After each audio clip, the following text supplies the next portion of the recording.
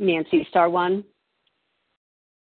Sorry about that, I was muted. Good morning, and welcome to Overeaters Anonymous, a Vision for You Big Book Study. My name is Nancy P., and I'm a recovered compulsive overeater. Today is August 19th, Thursday, and we are reading from the Big Book of Alcoholics Anonymous on page 79, the last paragraph, the third paragraph on the page, beginning with, "We thought he ought to be willing," and ending with, "has long since been adjusted," just the one paragraph. Overeaters Anonymous is a fellowship of individuals who, through shared experience, strength, and hope, are recovering from compulsive overeating. We welcome everyone who wants to stop eating compulsively. There are no dues or fees for members. We are self-supporting through our own contributions, neither soliciting nor accepting outside donations. OA is not affiliated with any public or private organization, political movement, ideology, or religious doctrine. We take no position on outside issues. Our primary purpose is to abstain from compulsive eating and compulsive food behaviors and to carry the message of recovery through the 12 steps of OA to those who still suffer. OA's fifth tradition states, each group has but one primary purpose, to carry its message to the compulsive overeater who still suffers. At A Vision for You Big Book Study, our message is that people who suffer from compulsive overeating can recover through abstinence and the practice of the 12 steps and 12 traditions of Overeaters Anonymous. I will now ask Jen A. to read the 12 steps.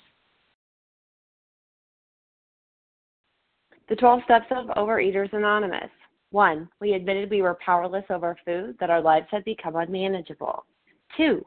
Came to believe that a power greater than ourselves could restore us to sanity.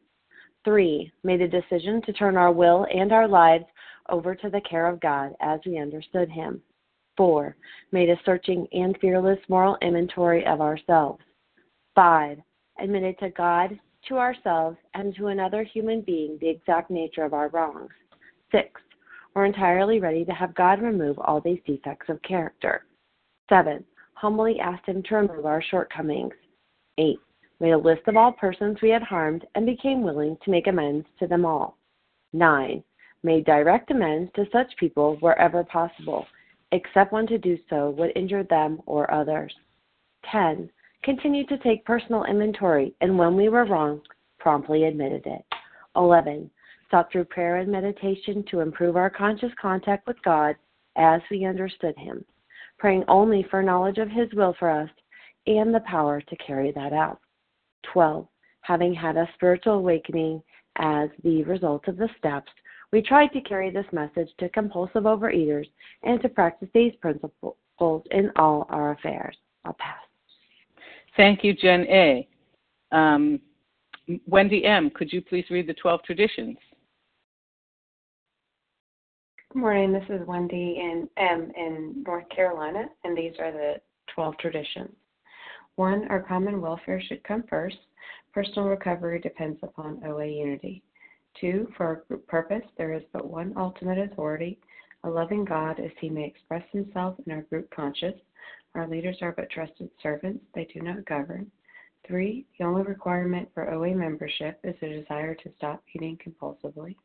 4. Each group should be autonomous except in matters affecting other groups or OA as a whole. 5. Each group has but one primary purpose, to carry its message to the compulsive overeater who still suffers. 6. An OA group ought never endorse, finance, or lend the OA name to any related facility or outside enterprise, lest problems of money, property, and prestige divert us from our primary purpose. 7. Every OA group ought to be fully self-supporting, declining outside contributions. 8. Overeaters Anonymous should remain forever non-professional, but our service centers may employ special workers. 9. OA as such ought never be organized, but we may create service boards or committees directly responsible to those they serve.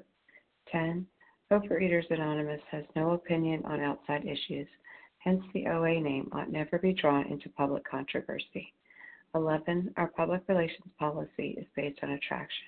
Rather than promotion, we need always maintain personal anonymity at the level of press, radio, films, television, and other public media of communication. And 12. Anonymity is the spiritual foundation of all of these traditions, ever reminding us to place principles before personalities. Thank you for allowing me to do service. Thank you, Wendy. How our meeting works. Our meeting focuses on the directions for recovery described in the Big Book of Alcoholics Anonymous. We read a paragraph or two from the literature, then stop and share on what was read. Anyone can share, but we ask that you keep your sharing to the topic and literature we are discussing, and that you keep your share to approximately 3 minutes. Singleness of purpose reminds us to identify as compulsive overeaters only. Our abstinence requirement for moderators is 1 year and for readers is 6 months. There is no abstinence requirement for sharing on topic. This meeting does request that your sharing be directly linked to what was read. We are sharing what the directions in the Big Book mean to us. To share, press *1 to unmute. Once you are done sharing, let us know by saying pass, then press *1 to mute your phone. In order to have a quiet meeting, everyone's phone except the speaker's should be muted. Today we resume our study of the Big Book on page 79, the third paragraph. We thought he ought to be willing to do that if necessary, and sharing on just the one paragraph. So Martha Z., I'll ask you to read and share. Good morning, Nancy. This is Martha Z. I'm a compulsive overeater recovered by the grace of God from outside of Philadelphia. We thought he ought to be willing to do that if necessary, but if he were in jail, he could provide nothing for either family. We suggested he write his first wife admitting his faults and asking forgiveness. He did, and also sent a small amount of money. He told her what he would try to do in the future. He said he was perfectly willing to go to jail if she insisted. Of course she did not, and the whole situation has long since been adjusted. And good morning, my friends in recovery. I thought I would just share with you one of my most powerful amends, because I've been listening all week to everybody's gut level honesty. So about a little over 7 years ago, I listened to a Sunday special, and the person was talking about fear turnarounds, and I knew about resentment turnarounds. I didn't know anything about fear turnarounds. So I called her up, and we talked about it, and I said, she told me what to do, and I said, like, could we do one?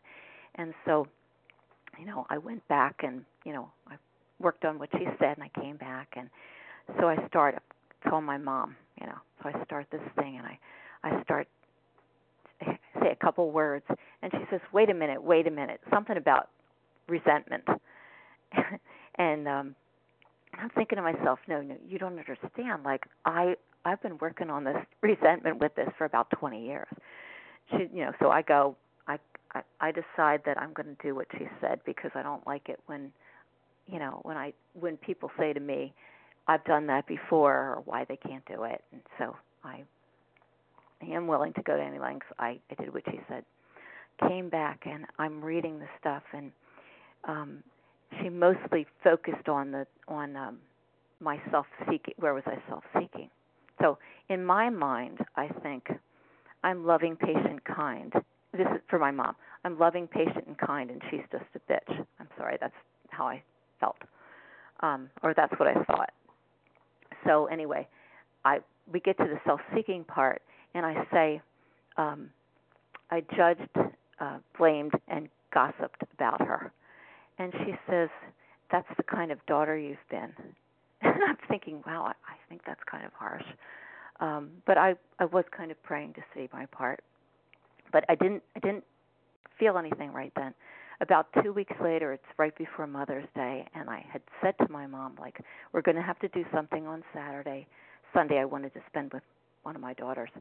And so I get there on Saturday, and she seemed surprised to see me. And we had a visit, and I left, and I'm driving out, and it was like this wall came over me. I really saw everything about what my part was in all this, what I was doing. And I knew, because I've been in recovery a long time, I was really connected. I knew exactly what I needed to say to her. And I said, I am so sorry that I've ever made you feel like you weren't one of the most important people in my life. And I just totally open, and I just changed everything. This whatever hardness around my heart was just softened, and I just think that I want to say, like, this this program helps us have the best possible relations with everybody we know. So I continue to make living amends to her, and I'll just say it works. It really does. Thanks for letting me share. Thank you so much, Martha Z. Okay, so now I'm going to take names for people that want to share on this paragraph. Who would like to share?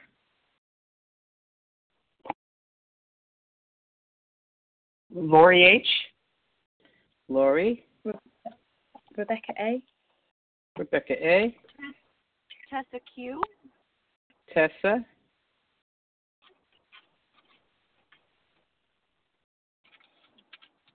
Take a couple more. Terry K. Carrie or Terry? Carrie. Terry with a T, as in Tom. Oh, sorry. Yep, Terry K. Okay. How about two more people?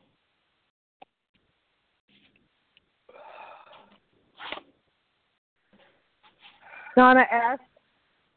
Donna S. Deanna P.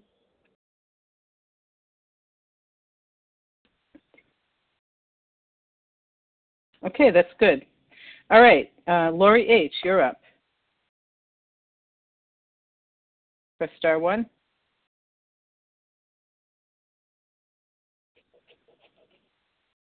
Can you hear me? Yes, now I can. Okay. My name is Lori H. from Miami. I'm a compulsive overeater. Let me try and get through this. It's a little emotional. Okay, so for years I wanted to make amends to my father, and he wouldn't let me.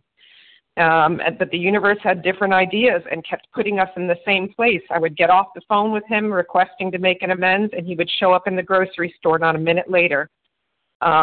And then, he denied me, but then I was in Brazil in my line in the Posada, and I heard my name, and I turned around, and he was there in Brazil on the other side of the, of the world, basically, in my Posada line. And finally, he conceded to let me send him a letter. And I had to admit to him that I couldn't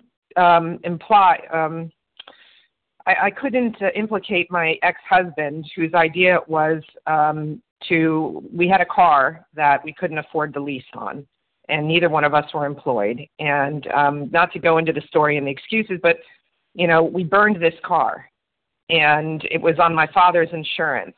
And I could not implicate my ex-husband. So my sponsor had me, put it in the letter that I did this and take full responsibility. Even though I was not the one who actually burned the car, I went with it. And then I also admitted to him, other terrible behaviors. And the hardest thing was that, when I called him to see if he got the letter, he said yes, and he was in the hospital, that he had a heart attack. And I was like, oh, my God, I've killed him. And I was just really overwhelming. Obviously, he had a heart issue anyways, but he completely wrote me out of his life. We weren't close anyways. I have forgiveness in my heart for all the things that he did, but maybe he's not capable of that, and that's okay. It's hard that I cannot see that side of the family because he won't include me and doesn't want me around, but I'm willing to accept that as a consequence for having done the right thing, and I feel clear about that. But then I also used it to justify what I did when I got a divorce from my husband. And what I did was I not only took my stuff because I knew he would not support me and the baby and I would be on my own. This is how I rationalized it. I took his furniture. So when I was making my amends list and going over my 8-step list and writing it out the other day with my sponsor, she was like, you stole his furniture. Let's call it what it is. And I was like, you're right. I spent so much time rationalizing, justifying my behavior. You did this, so I did this. And that's all a lie. And I'm clear today that nobody makes me think, makes me feel, or do anything. I do that. Thank you for letting me share. Thank you, Lori H. Rebecca, before we go on with Rebecca, I'd like to remind everybody that if you've shared in the last 2 days, that would be Tuesday or Wednesday, we ask that you step back and let somebody else have a chance. We're sharing every third day. Okay, Rebecca A., you're up. Hi there, I'm Rebecca A. from London in the UK. Really grateful to be here today. The thing that jumped out to me here was this thing about jail. But if he were in jail, he could provide nothing for either family. And because I guess the goal of this step work is about being of service. It's that golden step 12, having something to give and living on a spiritual basis now. My work is to be able to give that and to receive, but to give, and there's a dignity in being willing to go to jail for what we've done, take responsibility, finally be an adult. But I can be of maximum service when actually, rather than go to jail, I make the changes. And listening there, I was thinking about the amends that I made to my mum, and it was one of those amends that, kind of not backfires, but goes a bit awry, where then she starts reading off all the terrible things you've done, and you're feeling like, okay, well, I guess I've asked to see my part in this, and now I'm getting to see it. And, she didn't want me to go to jail for those things. Really, she wants me to be the change, And that's the greatest amends, this kind of living change, living amends that we can do. And if I'm in the jail of self-pity or in that kind of self-flagellating sort of jail, I can't be the change. I can't do my living amends. I can't be of service. So, this just reminded me about, he told her what he would try to do in the future. And it's all about that now, being the change. Okay, with that, I pass. Thank you so much. Thank you, Rebecca A. Tessa Q., you're up. Press star one.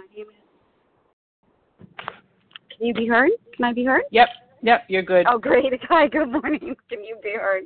Hi, good morning. I'm Tessa Q., grateful, recovered, compulsive overeater from South Florida. There's a sentence here right at the end that really jumps out at me, and I remember the very first time I read that sentence, and it still hits home today. Of course she did not, and the whole situation has long since been adjusted. I read that in absolute shock. I had such disbelief in the beginning of my recovery that I could make an amends, and that the issue, in fact, just sharing it right now, I'm trembling, but this incredible hope began to grow in me that my past discretions could be addressed and resolved. With most people, there's a couple people in my life that turned out to be much sicker than I was, and I learned in the amends process of their deeper and greater sickness, and I began to really experience gratitude and express that with my higher power of my own recovery. But most of these situations have long since been adjusted. I remember a very poignant letter I received back from an employer. For a period of time, I worked for an architect who worked out of the transformed garage in his home, way before people had home offices. And I would wait for him and his family to leave, and I would go into their kitchen and I would eat their food, just like I had when I was a babysitter. And I would try and eat the things in such orders and quantities that they wouldn't notice. And so when I wrote them a letter and I sent them a check and I explained to them what I was doing with my life, and I didn't really understand the bigger picture of the amends process, not just making amends for my transgressions, but really changing my behaviors moving forward. I remember, and I can still picture the letter that I got back from them. And it said, very simply, you were hungry, you ate. And that kind of forgiveness and acceptance of me, I had never experienced in my life. And I'm really grateful for that, because as that little seed of hope was planted when I read that sentence, that little seed of hope has grown into an enormous, incredibly strong oak tree that can withstand any wind. Thanks for letting me share. Thank you, Tessa Q. Terry K., you're up. Hi there. This is Terry K., gratefully recovered in Missouri. Thank you for your service. This paragraph really got me reflecting on my relationship with my mother, who is now passed. Our entire relationship was very strained. It was as if I put on her how I thought her feelings were toward me as facts. So I would tell her that she hated me, and she would say, "No, I don't hate you. That's ridiculous." And then I would say, "Well, then you're," pretty much I was calling her a liar. And there were positive times in the years in our relationship too. But in my heart, I really didn't feel love for her. And what I learned later in life through multiple recovery programs is that she just didn't have that capacity from her own experience.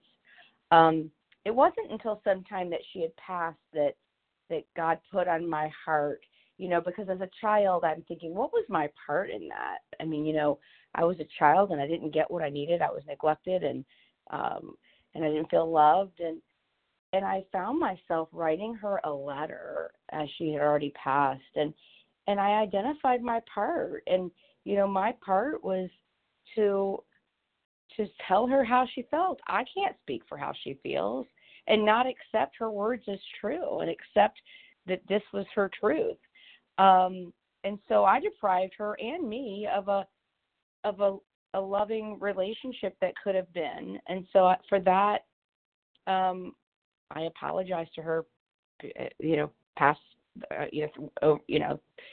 through the, whatever you call it, the spirit world. And I felt like I wanted to share that letter with my young adult daughter. And I did. And I got, from the other end of the line, she said, "That's how I feel about you." And so the grace and the opportunity that this experience provided me was beyond any hope of healing. It was miraculous, because on top of a healing I had with my mother, it gave my daughter and I a chance for some healing as well that I didn't even know needed to be healed at that time. So just wanted to share that if it were to maybe be of help to anybody. And with that, I pass. Thank you, Terry K. Donna S., you're up.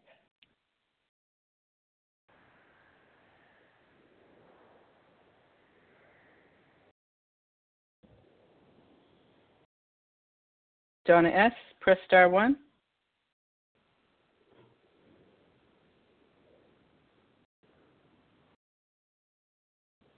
Okay, maybe she stepped away. Deanna P., are you available? Yes, I am. Good morning, Nancy. Can you hear me? I can. Go right ahead. Hi. Thank you so much for your service. Good morning, everyone. My name is Deanna P., gratefully recovered, compulsive overeater from Wilmington, Delaware. Oh, my goodness. I love the shares about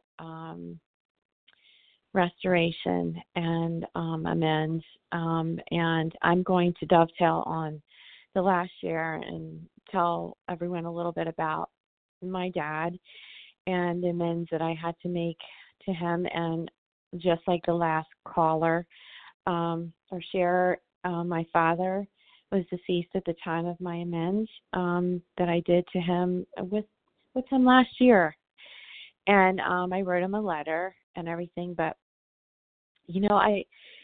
a transaction takes place with the person that you're going to, whether they're living or dead.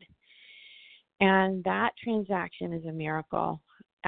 It's also whether they accept it or don't is irrelevant, because it's something that we need to do, right? But something really miraculous happens when you tell someone that you're sorry for what you did and you want to make it right. And they're standing there, sitting there like, this is not the person that I used to know.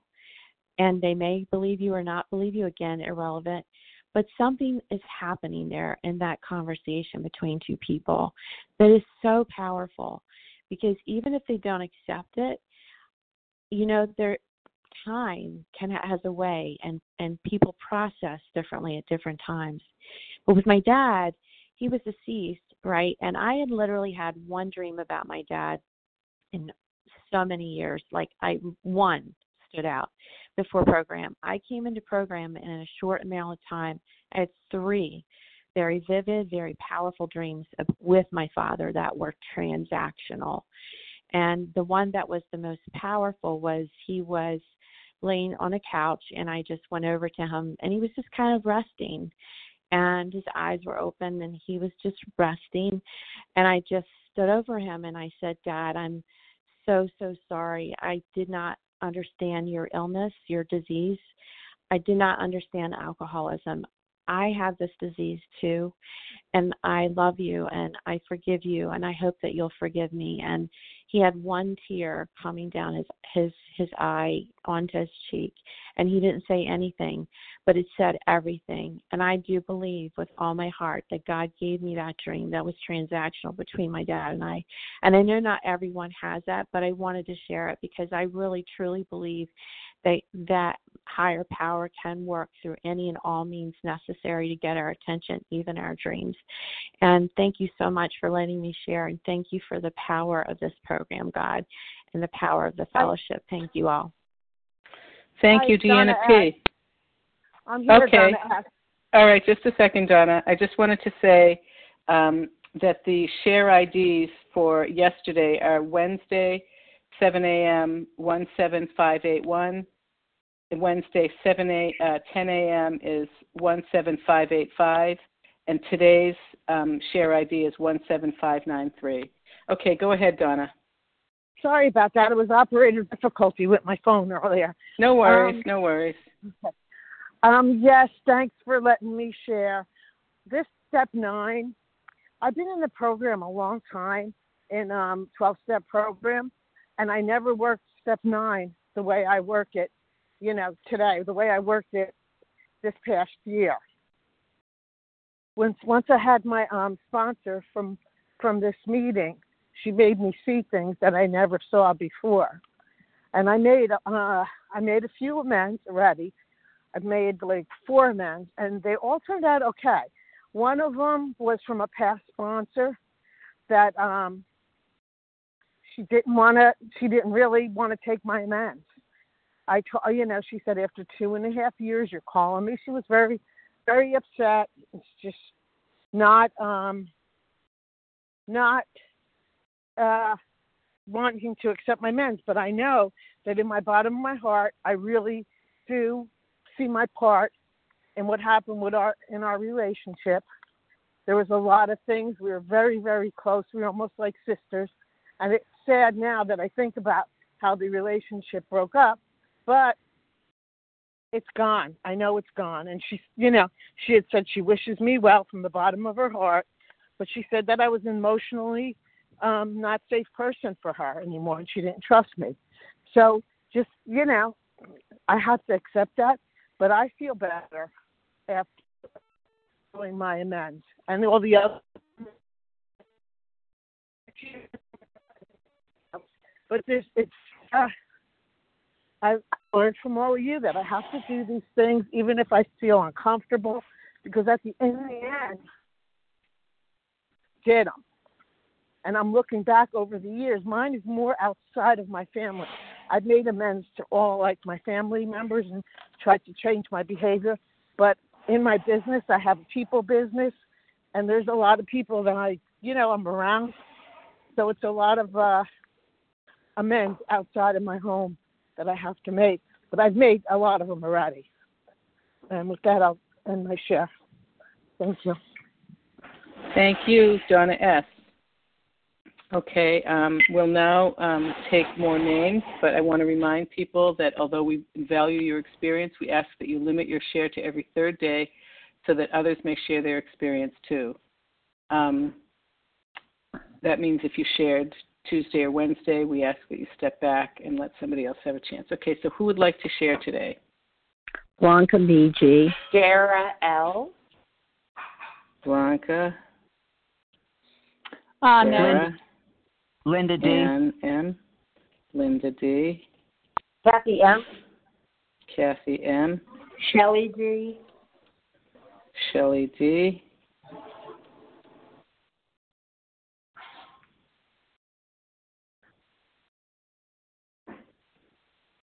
Okay, that's 6. Okay, Blanca, you're up. Go right ahead. Good morning. Can I be heard? You can. Thank you so much. This is Blanca BG. I'm from Florida. For me, I look at the word jail. The jail comes out, and for me, I was in jail anyway. My remorse and shame and regret had me in a jail just about my whole life. So even when it came time to making amends, I didn't even fear that, because for me it was like, I've been in jail anyway, So I couldn't have done worse. No one could have done worse to me than I did to myself through my shame and my guilt and remorse.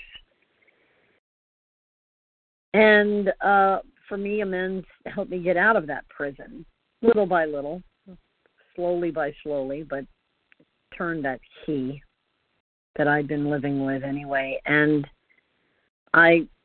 someone shared about justifying. I really appreciate her honesty in that, because I did the same thing. I justified everything that I did, and I always put it on my disease. I would say, well, I was unfaithful to my husband for years because I should never have gotten married in the first place. And I was so dysfunctional, and I had so many dysfunctional behaviors. I had no business getting married, and that's why I did it. No, what the person shared earlier is, it is what it is, and I had to call it that. I was unfaithful for years. I made vows, and I broke it. And I think and I did that with other things too, with all my other relationships. But of course, it is what it is, and that is the point. We must face it head on, as hard and as heartbreaking and as difficult as that is, and in order to get well and change. And I must remind myself that does not happen overnight. A lifetime of this disease doesn't go away just like that, like magic. It doesn't work that way. And I also must remember, I am not responsible for my disease, but I am responsible for my recovery. And remembering that, as almost having that as a mantra, that helped me get through this prison I had made for myself. So I continue to face the realities head on and get better and get well, one day at a time. Thank you. I'll pass. Thank you, Blanca BG. Dara L., you're up. Yeah, great. Thanks. This is Dara L. I'm a recovered compulsive overeater in Philadelphia. I love what's been shared so far, and I just want to focus on the part in this paragraph that says, of course she did not. So I love the big book, mostly agree with every single word that's in it, but that of course she did not is dangerous for me. And what I mean by that is that I have gone into amends sometimes with the expectation that the other person is going to be receptive, and the expectation that, like it's all going to work out for the best, right? Like, because here I am showing up and owning up and, and things are going to be good now. And, although that has happened with probably, I want to say like 95% of the amends that I've done, it's been amazing. In the moment, it's been amazing. And that other 5% in the moment, it has been excruciating. It has been painful. I've made an amend and someone threatened to kill me and leave bullets on my bathroom floor. I've made amends that have not seemingly gone well. And And for me, when I go to an amend, assuming that other person is going to do something, that I'm going to get something, that's a vastly different experience than when I go into that amend knowing that whatever the outcome, I'm going to do what God wants me to do. I'm going to show up and I'm going to own up, and there's no outcome attached. And, as a compulsive eater, every single thing in my life I did to get what I wanted. And for me, it's been dangerous to go into 9-step amends still thinking I'm going to get what I wanted, or even with some attachment to the promises, which do come, they do come as a result of working the steps. But can I be unconditionally surrendered today? Can I be, regardless of what happens outside of me, can I be willing to work on my internal spiritual condition so that I am free? And, it's harder for me to go into amends without that expectation that, of course, the other person's going to react a certain way. But I find there to be tremendous freedom and tremendous openness in that, and a sincere execution of step 3, as opposed to what I've done at some points, which is to go into those amends thinking, it's going to turn out the way I want it. And it's always turned out better. It's always turned out better. Sometimes just not in the moment. Sometimes it takes time, and sometimes that relationship can't be healed, but but I'm free, and I don't make the same mistakes in future relationships. So anyways, just wanted to share that perspective, and so glad to be on the line with you all, and I'll pass. Thank you, Dara L. Ann M., you're up. Hi, Nancy. This is Anne M. here, recovered compulsive overeater in Ireland. Can I be heard okay, Nancy? You can, loud and clear. Go for it. Oh, thank you so much. Thank you, Nancy, and thank you for your service. And, great meeting and great shares. And, I love this paragraph on step 9 amends. And, I was just looking at it and, just looking at the whole paragraph. And, willing is mentioned twice. And, it just really shouts out to me, and I think it was mentioned earlier in the week in the meeting that, willingness is something that, it's indispensable, like it says in the big book, but I think the gift of desperation brings me to that brink of willingness.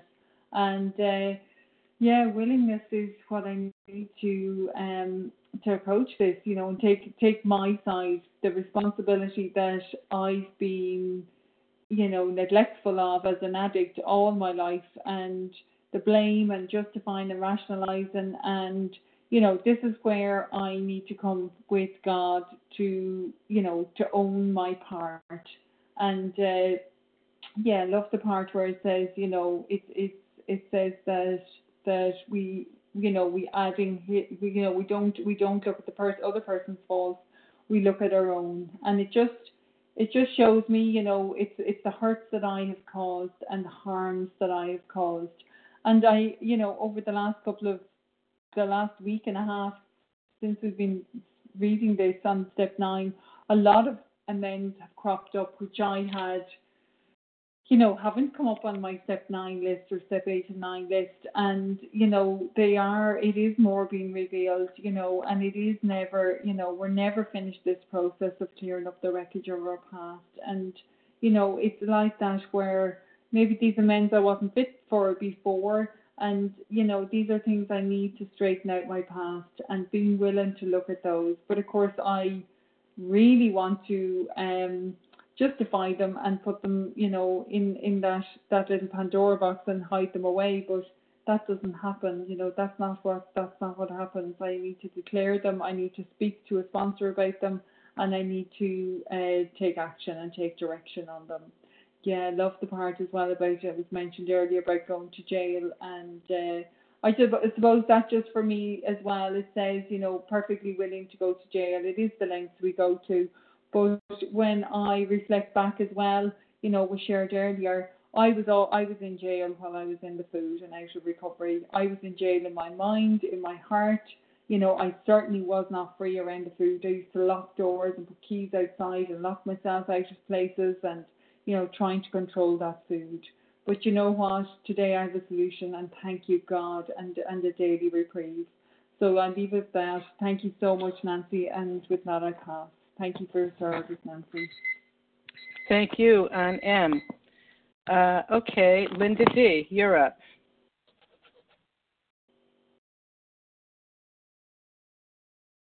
Good morning, everybody. Hi, Nance. Good morning, everybody. It's Linda D. from Connecticut. Can you hear me? We can. Oh, good. I screwed up the phone again. I'm very, very relieved, grateful, humbled by all the help I get on this line, by the grace of God, truly revealed in these meetings, in all meetings to some degree, especially in this meeting. One of the most valuable things I do as a human being and a soul on a journey is surrender. One of our folks says that all the time. I wonder who it is. And she's so right. I woke up human, which to me now means in part I'm opinionated, confused, ignorant of how the entire universe works. The new thing is, so I'd better surrender to the truth. For me now, the truth is a higher power, whom now I can call God, a word I hated when I came in. I hated everything and everyone, and I would never, ever tell you that. I was so ashamed and bottled up. I hated most of all myself, my parents, the house I grew up with, the mess I'd made of my life, because I was flat out shattered, but proud. And this is a disease that leveled me. If I'm on the outside of the program, just kind of listening to 12-step meetings like this one, it looks impossible. They've got all this in their life now, but look what they had to go through to get it. I don't want this. I didn't have that option. I cannot guess from the outside how this thing works. It's like a car. I'm not going to learn about a car from the manual. I'm going to learn some stuff, and then I got to get in the car. So every day I get in my car, and I shut up, and I listen to my soul, the truth inside of me, which is I'm here because I'm self-destructive. Yes. And I still am because I'm still addictive. My life today is second to none. I love my life, love my parents who have long passed on, and this program gives me everything I need, and I'm so grateful. And with that, I pass. Thank you, Linda D. Kathy M., you're up. Good morning. I'm a compulsive eater from recovered in Massachusetts, and my name is Kathy. I want to thank you for taking my call and for everyone's doing service and giving help on the line today. I've been listening most every day this week, and amends kept coming to my mind, and I said, well, I guess I'm supposed to share about it. So I had a boss that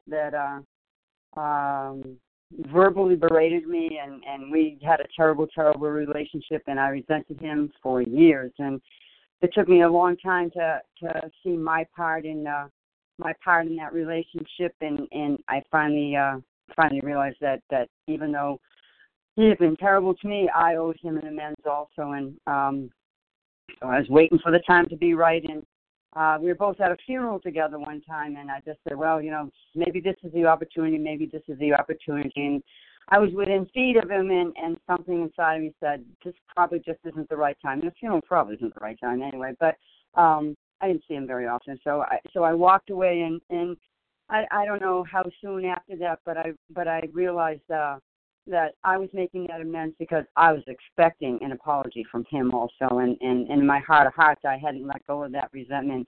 And at that point, I knew that I needed some more prayer and I needed some more guidance on that. And, so finally I saw my part. I was ready. In my heart of hearts, I was ready to let go of it and tell him so. And he passed away. And it was just like, oh, geez, like, what am I supposed to do now? And, and so I sat down and I wrote the amends out and I prayed and I gave it to God and I burnt it up and it's gone today. Thank you, God. This program works. The step works.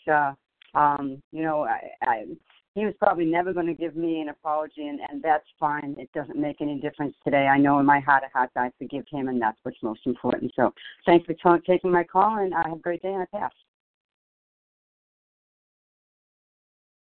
Thank you, Kathy M. Shelley D., you're up. Hi, I'm Shelley D. from Pennsylvania. This is only the second time I shared on Vision, and that's since January. So 9 months later, 8 months later, and I'm just coming on again. I listened to Vision, but this is my thing. My thing is that I picked up the food, and I'm not going to sit here and feel sorry for myself. I don't want to feel like a failure. But what I do want to do is realize it's so important for me to know why it happened and what I did this time, or what I didn't do, rather. And it was at steps 8 and 9 where I got stuck, not being willing to do the amends that I needed to do, or even not even being willing to really, truly, truly see my part and ask my higher power to open my eyes to it. I just stuck my heels in. I heard several people share today about being in prison, and reading that paragraph, I realized, yes, I am in a self-imposed prison. It's the worst kind, because at least if you're in jail, you can get help and you can be free in jail. But you can be free in your mind, but you cannot be free if you're not relying on your higher power. At least I can't speak for anyone else. I am willing right now to open myself up to work again. I've been through the steps since January. I've been through the steps once and now almost through them again. But again, at 8 and 9, there I was, stuck again, stuck in that ucky, mucky mud that I'm ashamed to admit, but that's where I'm at. I need help. I need calls. I need text. I need to be willing. Somebody asked me this morning, what's your relationship with your higher power? And I thought I had one. I really, truly do have one, but it's not the kind of power that I feel passionate about. I'm afraid to ask my higher power for help because truly I think I know that I would receive the help, and then I'm afraid, well, what's going to happen then? What's going to happen if I have to be willing to do this? And what's going to happen if I have to be willing to do that? And I'm scared. That is the truth. I haven't been willing to do things like not go into restaurants until I finish like at least step 9. I was not willing to do that. I was not willing to cut back on my vacations. I was not willing to do a lot of things. And I thought that it would be okay, but obviously it wasn't. So I guess my share today is also one of kind of like a little bit of a warning to myself and to others that, you know, if I'm not willing and I'm not relying on my higher power, this is not going to work. It's just not going to work. There's no magic in it. All right. Well, thank you so much. I really appreciate you letting me have my 3 minutes. Thank you. Thank you, Shelley D. And please stay for the next hour and leave your number at the end for support calls. Okay, so we have some more time. Actually, we have time for about 3 more people. Who would like to share?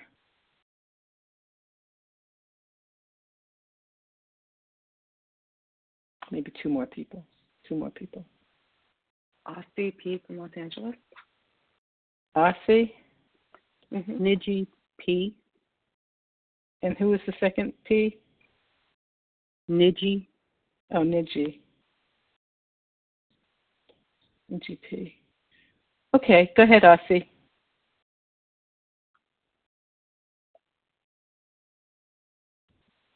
Hi, this is Austin. I'm a compulsive overeater in Los Angeles. Thanks for everybody's share today. I really appreciate it. So for me, I had an affair actually at the start of when I came into this program 3 years ago, and I wasn't yet working the steps, and I just moved. And I caused a lot of pain. I hurt a lot of people. I hurt my ex-husband. I hurt my children. And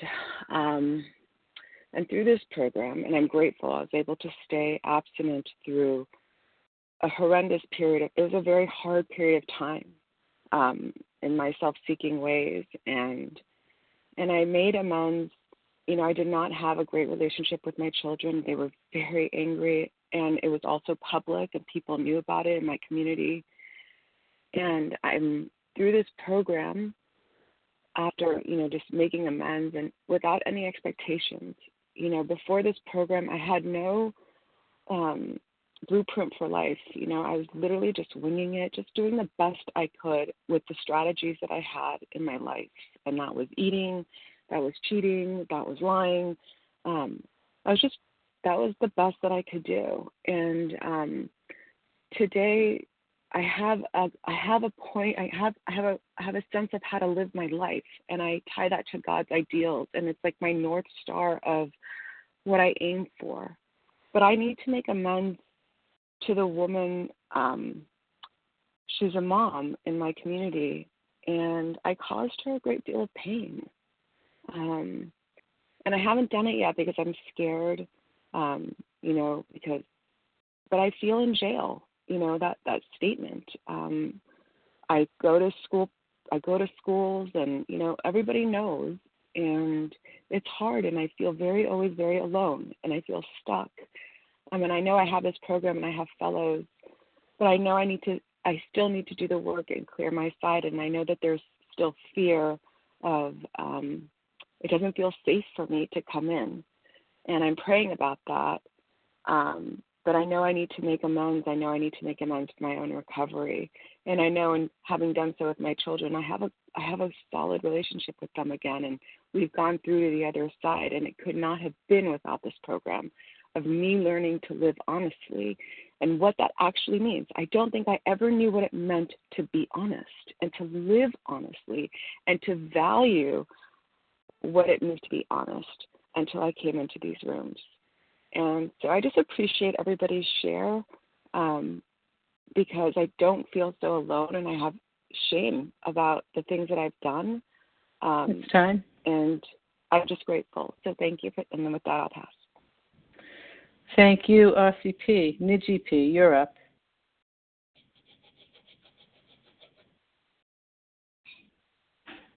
Press star 1, Niji.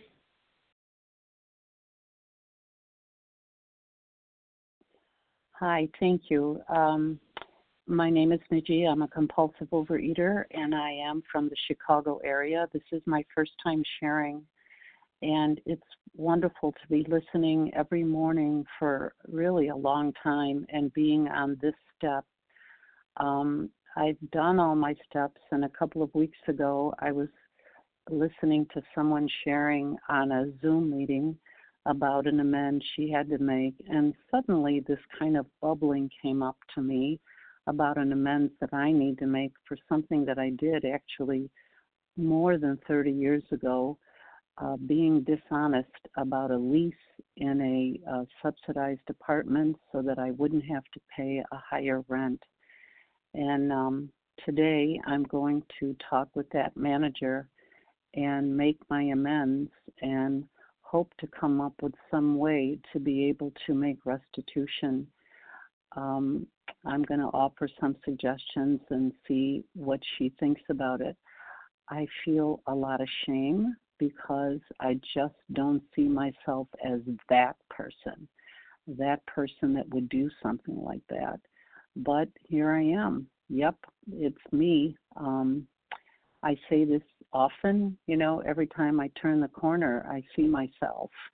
And I'm grateful to be able to do this. I don't foresee any bad outcome, only good outcome. And thank you very much. And with that, I'll pass. Okay, Niji, we have about a minute and a half. Would anybody like to take that slot to close us out?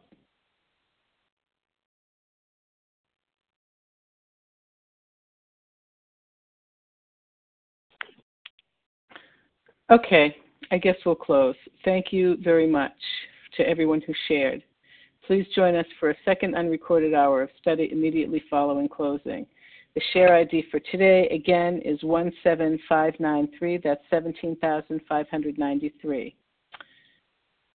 So we will now close with the reading from the Big Book on page 164.